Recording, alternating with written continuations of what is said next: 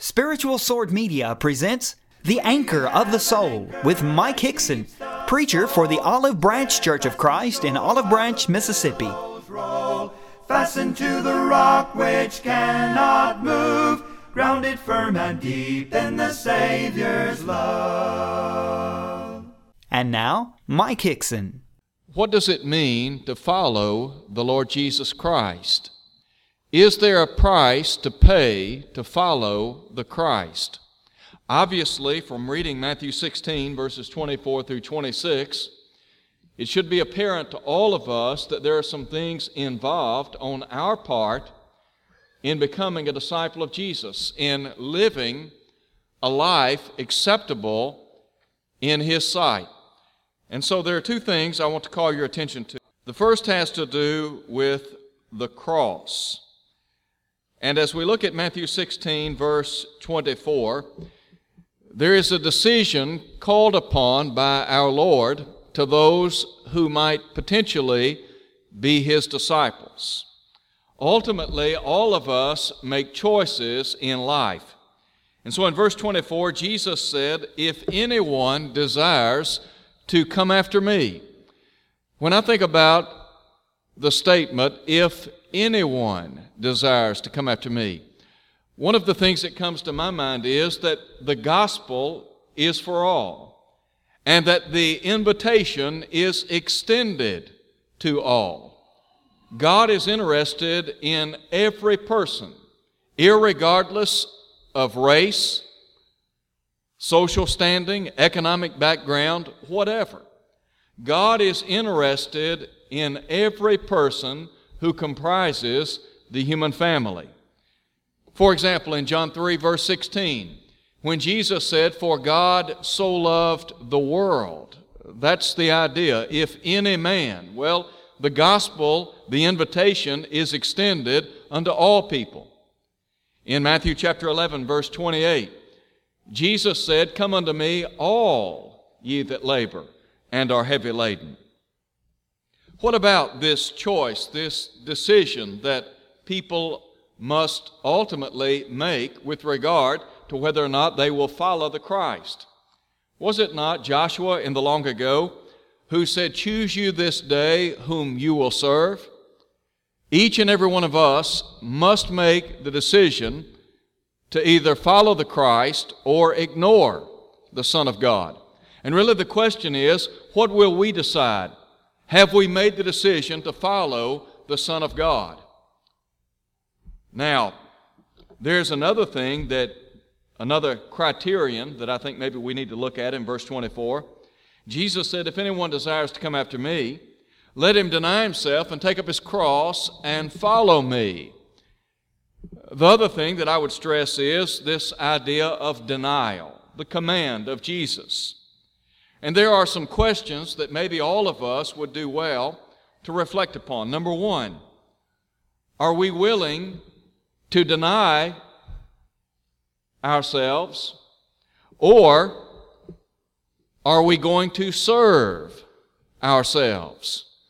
Think about the selfish age in which you and I live. We live in a day and time in which many people, the focus is on them. In other words, it's all about them. It's all about what they want and about their desires, their goals, their dreams, their aspirations. And so they have, in large part, forgotten about the Lord. Well, Jesus calls upon us to be selfless, not selfish. And so in order to follow Him, one of the things that we are called upon to do is to deny self, and that's not very easy to do from time to time. But I think about Jesus and the great example that He set in this regard. In Philippians chapter 2, Paul said, "Have this mind in you, which was also in Christ Jesus, who existing in the form of God, counted not being on an equality with God a thing to be grasped, but emptied Himself, taking the form of a servant." Jesus literally left the joys of heaven. He left that association that He had with the Father from all eternity to come to a sin-cursed earth to take upon himself human flesh, and ultimately to die for the sins of the world. Sometimes we talk about what we have to give up to follow the Christ, and maybe what we ought to do is re-examine what the Son of God gave up for us. The Bible talks about God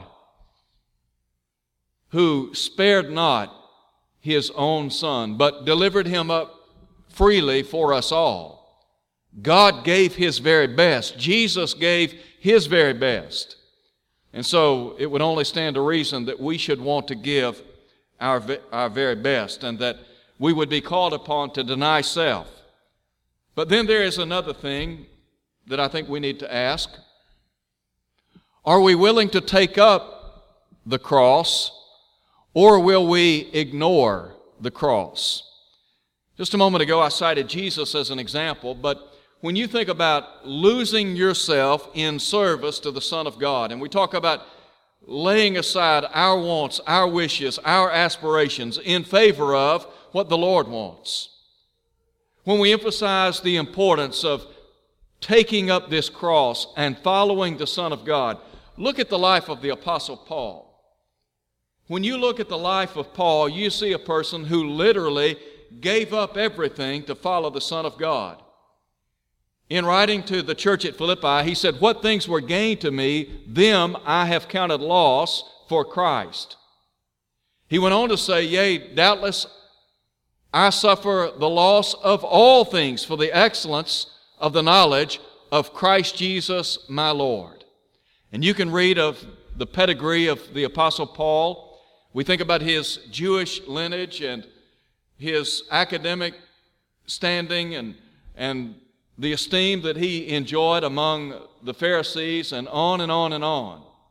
And yet Paul said he suffered the loss of all things. Once he became a Christian, his life was focused on the cross.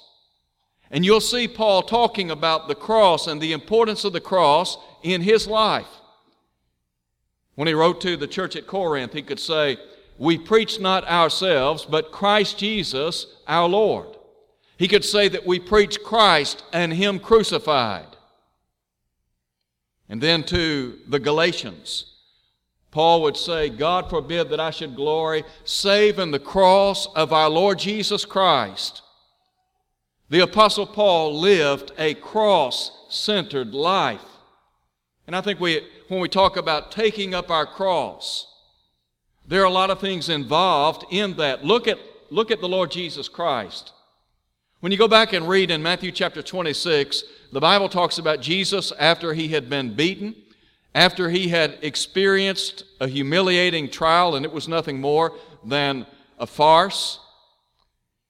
The Bible says that as He left, bearing that cross, that they compelled a man by the name of Simon, a Cyrene, to bear his cross. Jesus fell beneath the weight of the cross. The cross He was bearing was our cross. But look at the suffering, the shame, the indignity that He experienced on our behalf. Look at the persecutions, the afflictions that He faced because of us. And then we think about taking up this cross. And we think about all that is involved in serving the Lord. But then there is a third question that maybe we would do well to consider. And that is, are we going to follow the Christ, or will we follow the world? Look again at what Jesus said. "If any man will come after me, or if any man desires to follow me, let him deny himself, take up his cross, and follow me." The scope is universal. God is interested, the Lord Jesus Christ is interested in all people following Him. But note, if you would, the one in whom we are to follow. Jesus said we are to take up our cross and follow Him. The quotation is, "Follow me." Jesus is the standard. He is the one that we are to follow. We are to constantly look to Him. Now, I said just a moment ago that we have a decision to make. There are some choices that we have to make in life. We have to decide whether or not we're going to follow the Lord, or are we going to follow the world? The appeal of the world is very strong. The devil knows how to use the world to his advantage, and many times he baits us through the world. Paul said on one occasion that we are not ignorant of his devices, lest he should gain advantage over us. We need to understand the tactics of the devil. The devil is interested in subverting our faith. He's interested in cutting off our faith, stopping it before it ever begins to bud or blossom. Well, who are we going to follow? Are we going to follow the Lord, or will we choose to align ourselves with the world? The world is beckoning. The world is calling. Just a little while ago, we met for SOS. A couple of weeks ago, we had Chris Watson come in and talk about some of the things that young people face in going away to college. And really, when young people go away to school, it begins a new chapter in their lives. And they begin to experience independence. And they have to decide, are they going to stay true and loyal to the Son of God, or are they going to follow the world? Are they going to choose to follow that path that Jesus described as the broad road? That broad road that ultimately leads to destruction. The first thing that we need to think about is the cross. The second thing is the cost. And really there are some demands placed upon us as God's people. The first thing that I would call your attention to is our duty. Look at verse 25. In verse 25, there are two words that I think underscore this verse: courage and conviction. Jesus said, whoever desires to save his life will lose it, but whoever loses his life for my sake will find it. One of the things that was characteristic in the first century was persecution. Jesus faced a number of foes during his day. The Jews were against him by and large. John tells us he came to his own, and his own received him not. Later, after Jesus died, ascended back to heaven, we can read of the work of the early saints in the infancy and growth of the New Testament church. And they faced a lot of opposition.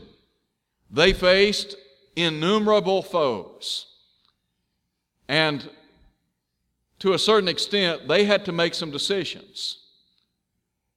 You see, when you look at the Roman Empire, there were those who were extremely bloodthirsty from the vantage point of being the emperor. For example, Nero Caesar, or Domitian, who reigned in the latter part of the first century. Domitian wanted people to address him as Lord and God. Imagine, if you can, first century disciples, those who made the choice to follow the Lord. Imagine, if you can, those people being put to the test. You can renounce the Christ and live. Or you can hold firm to your conviction, but you're going to die. How would you have responded? We can read in Acts chapter 12 of James being put to death by Herod. In Acts chapter 7, we read of Stephen being put to death. And the Bible says that they laid their garments at the feet of a man named Saul. Saul had a part in persecuting New Testament Christians. But Jesus here is saying that those who desire to save their life, he said they'll lose it.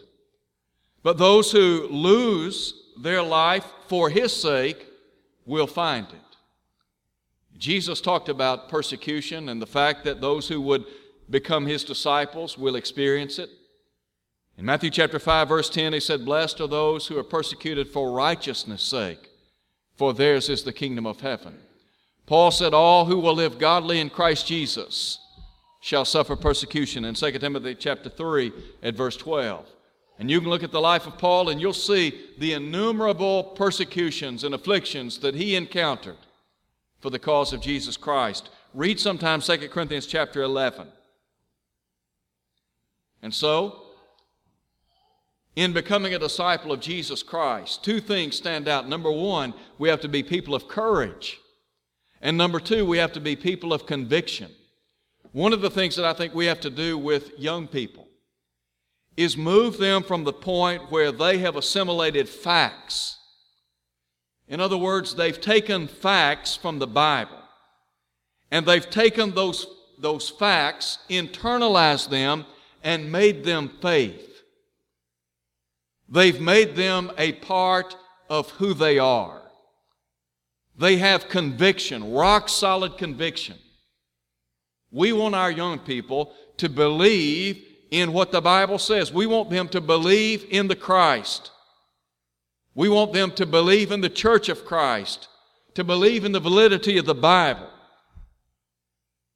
We want them to have rock-solid conviction so that no one can move them from the things that they believe, so that they know what they believe and they know why they believe it. Peter said that we are to sanctify the Lord God in our hearts always. We are to be ready to give an answer to every man that asks us of the hope that is in us with meekness and fear. Maybe you know a lot of facts about the Bible, but the question is, are those facts real in your life? Have you moved from the point of facts to faith? The Hebrew writer talks about faith is the substance of things hoped for, the evidence of things not seen as yet. Do we have that kind of faith? The kind of faith that is rock solid. But then also, note if you would the dilemma. In verse 26, Jesus asked this question: "For what profit is it to a man if he gains the whole world and loses his own soul? Or what will a man give in exchange for his soul?" How much is your soul worth? If you had to put a monetary value on your soul, how much would your soul be worth? Did you know that there are some things inherent in the Bible that can help us to keep our spiritual lives, our soul, if you please, in check or in balance? Think about in the corporate world for just a moment. In the corporate world, many times auditors will come in, and there are internal and external audits that are done in a corporate setting. And they do so to make sure that the books balance. What they're trying to do is make sure that they're not losing maybe their physical assets, or maybe they're trying to keep a bead on their monetary assets. And so they have internal and external audits that will take place over a period of time. Well, you and I, we need to understand that there are some things internally that can protect us, and there are some things externally that can also protect us. And by that, I simply mean they can help to keep our spiritual lives in order. Now, you might ask the question, how so? Well, Jesus asked the question, "What shall it profit a man if he gains the whole world and loses his own soul?" When you and I live in the world, when you and I go about our daily business in the world, and we think about the bombardment of media and all of the things that are going on around us, it's easy for us to lose our perspective, to lose sight of what's important versus what is not important. It's easy for us to get our values misconstrued.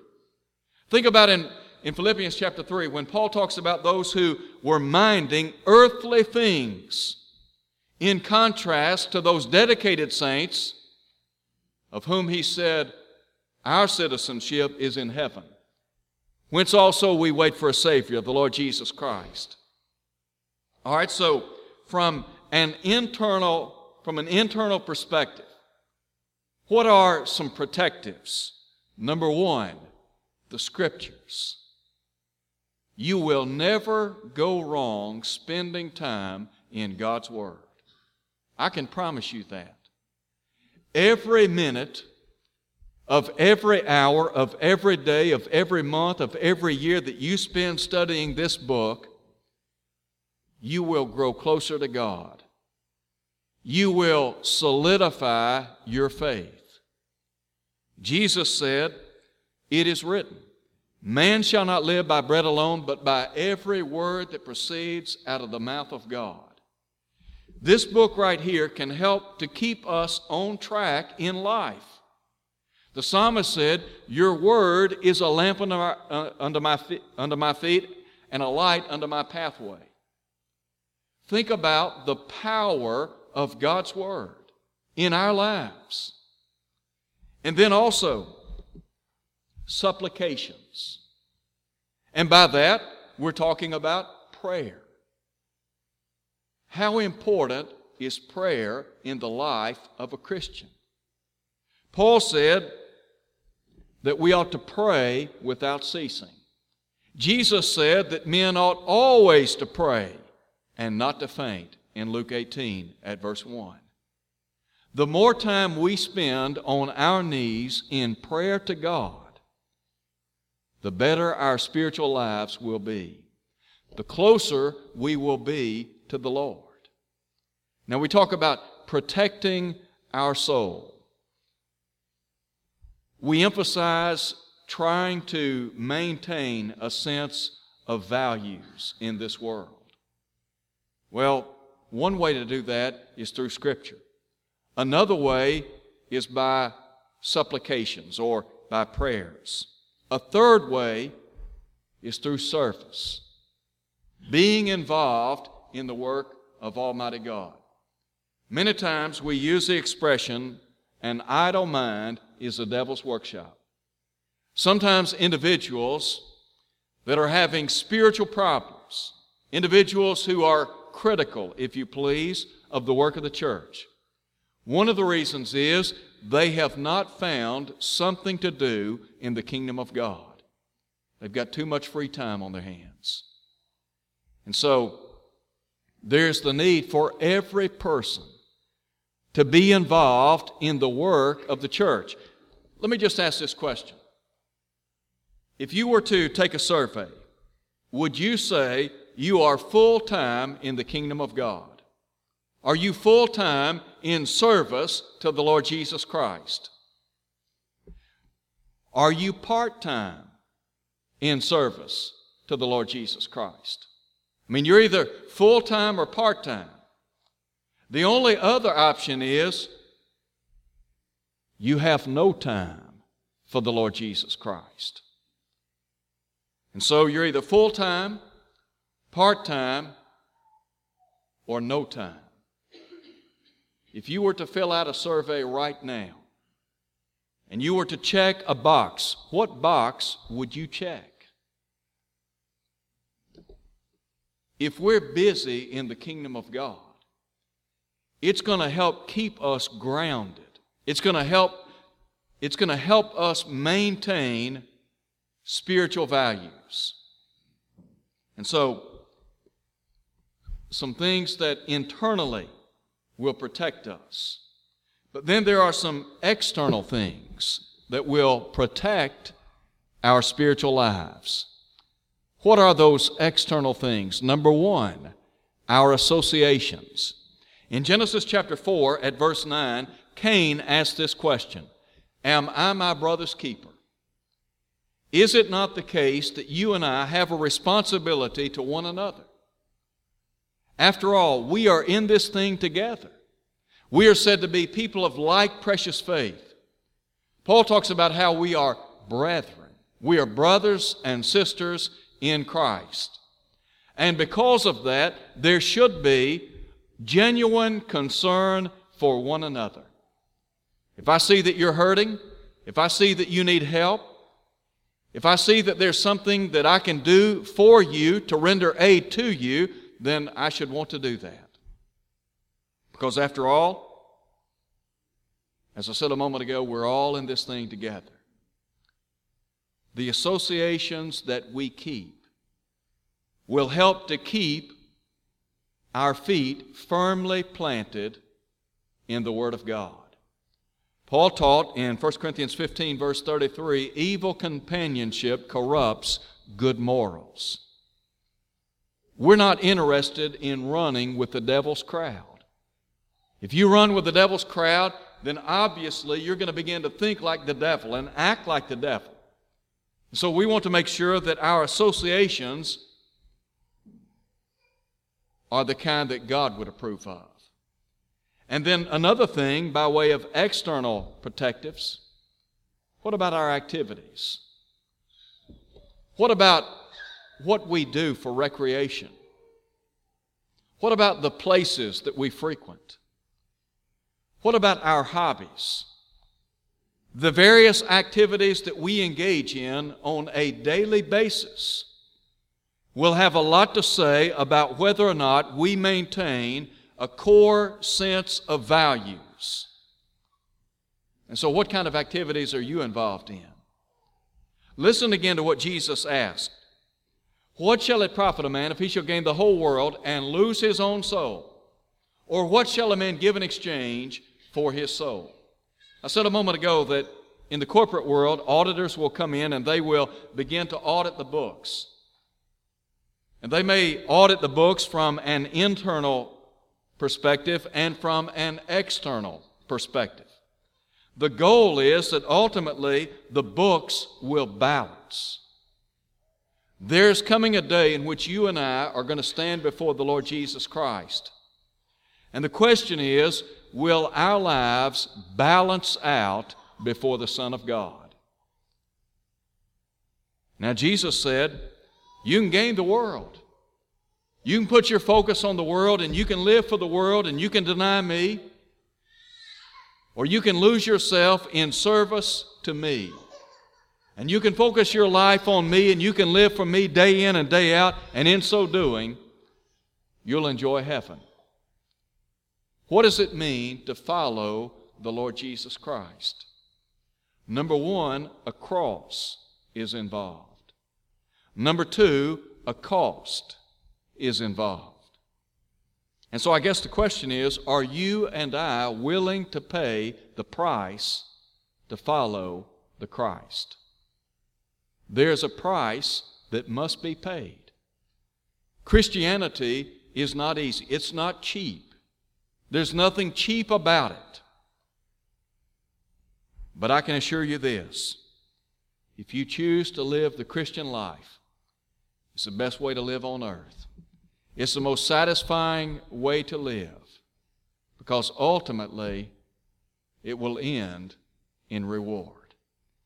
Jesus said in Revelation chapter 2 at verse 10, be faithful until death, the promise being the crown of life, the Stephanos, the victor's crown. Are you living for Jesus Christ? Have you paid the price to follow the Christ? If not, why not come to Him now? Did you know that Jesus Christ is interested in you individually speaking? The Bible says that God is not willing that any should perish, but that all should come to repentance. 2 Peter chapter 3, verse 9. If you're here tonight and you're not a member of the Lord's church, why not come to Christ? Why not do as they did on Pentecost Day when Peter commanded to repent and be baptized for the remission of sins? Every sin washed away, Acts 2:38. Be a member of the Lord's church, Acts 2, verse 47. Enjoy every spiritual blessing, Ephesians 1, verse 3. Live faithfully and enjoy the crown of life, Revelation 2:10. Thank you for listening to the Anchor of the Soul. Your speaker has been Mike Hickson, preacher for the Olive Branch Church of Christ, located at 9100 East Sandage Road in Olive Branch, Mississippi. To hear this lesson again and to see video archives, go to olivebranchchurchofchrist.org. Tune in next Sunday for more of the Anchor of the Soul. Fastened to the rock which cannot move, grounded firm and deep in the Savior's love.